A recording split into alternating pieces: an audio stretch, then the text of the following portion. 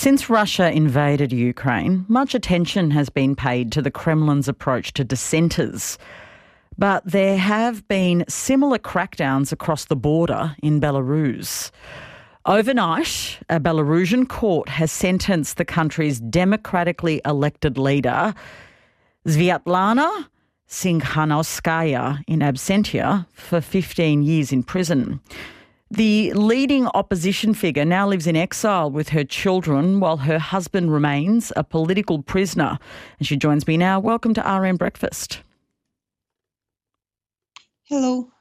You were the democratically elected leader of Belarus in the 2020 presidential election, but that was illegally overturned by Alexander Lukashenko.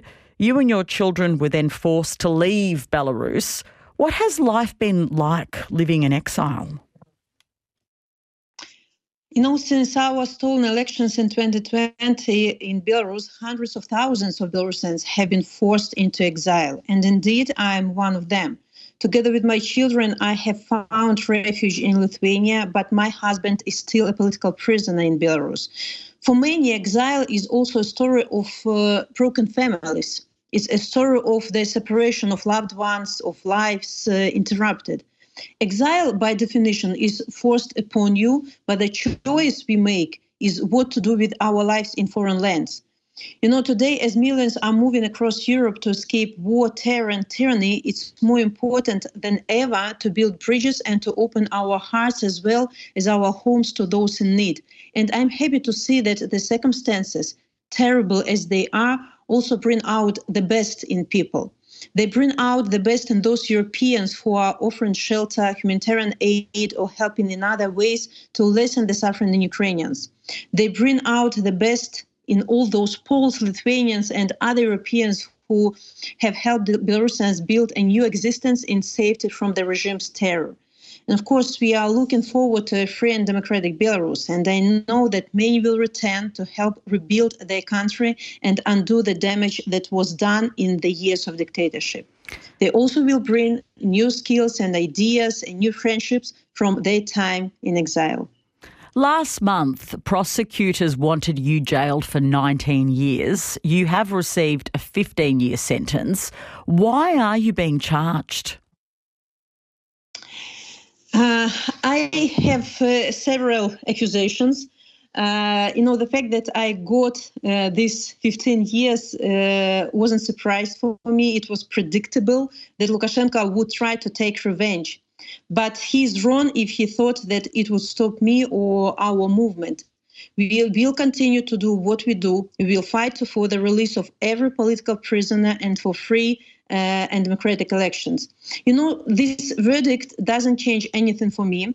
I hope that I'm safe and I will continue my work for democratic change in Belarus. But I feel bad about thousands of those in Belarus who are sentenced to real prison terms. Their voices are heard less and less, and we shouldn't let them fade out. And I will use every occasion to remind the world about the thousands of victims of Lukashenko's terror. Do you know what led to your sentence reduction?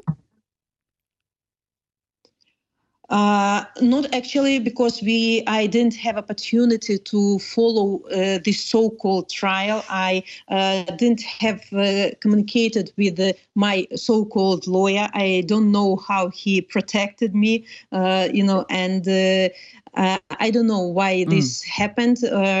Maybe, we demanded the results of this trial from the court when we get it, if we get it. So I will know more how this trial was going on. You mentioned your husband and families being torn apart, including your family. Your husband, Sergei, is a political prisoner serving an 18-year term in Belarus. How is he doing? First of all, I have to say that every day the number of political prisoners in Belarus grows. 15, 20 people are imprisoned every day. My husband has already been sentenced to 19 and 5 years. Ales Bialiatski, who is Nobel Prize winner, was sentenced to 10 years, together with other human rights defenders.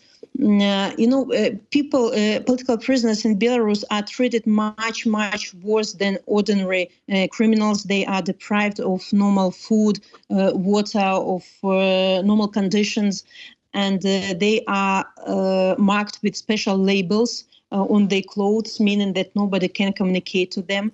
But despite of all this pressure and torture and moral and physical humiliation in prisons, our political prisoners are keeping brave and strong. And even from prisons, they are, encourage us to continue our fight to release all of them.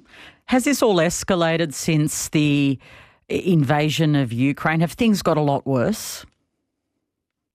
Yeah, actually, it's true, because now not only those who are opposing the regime, but also those who are opposing the war became the enemies of this regime. According to statistics, about 86% of Belarusians don't want participation of Belarus in this war, but Lukashenko became collaborator to Putin. He provided our infrastructure, our land to help Putin to invade Ukraine, and Belarusian people fearlessly fighting with the invaders.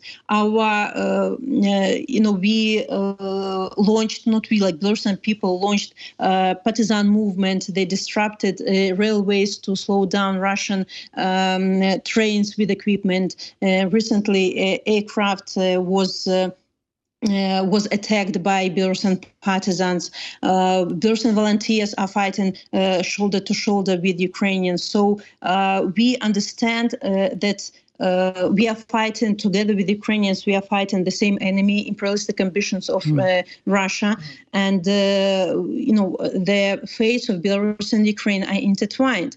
Without free Ukraine, there will be no free Belarus, and vice versa. Without free Belarus, there will be no security in Ukraine and the whole our region.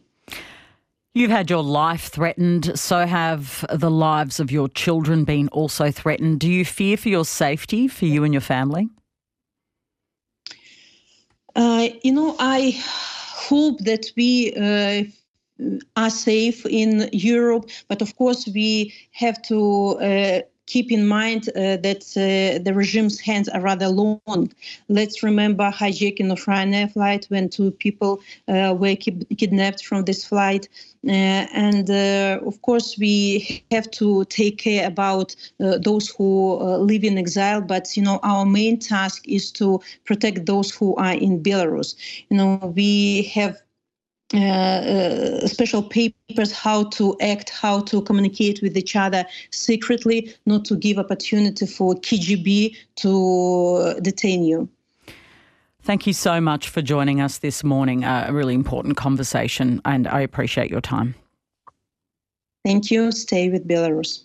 Svetlana Tsikhanouskaya is a Belarus democratic leader now living in exile. Think bigger about the world we live in. Ask your smart speaker to play ABC RN.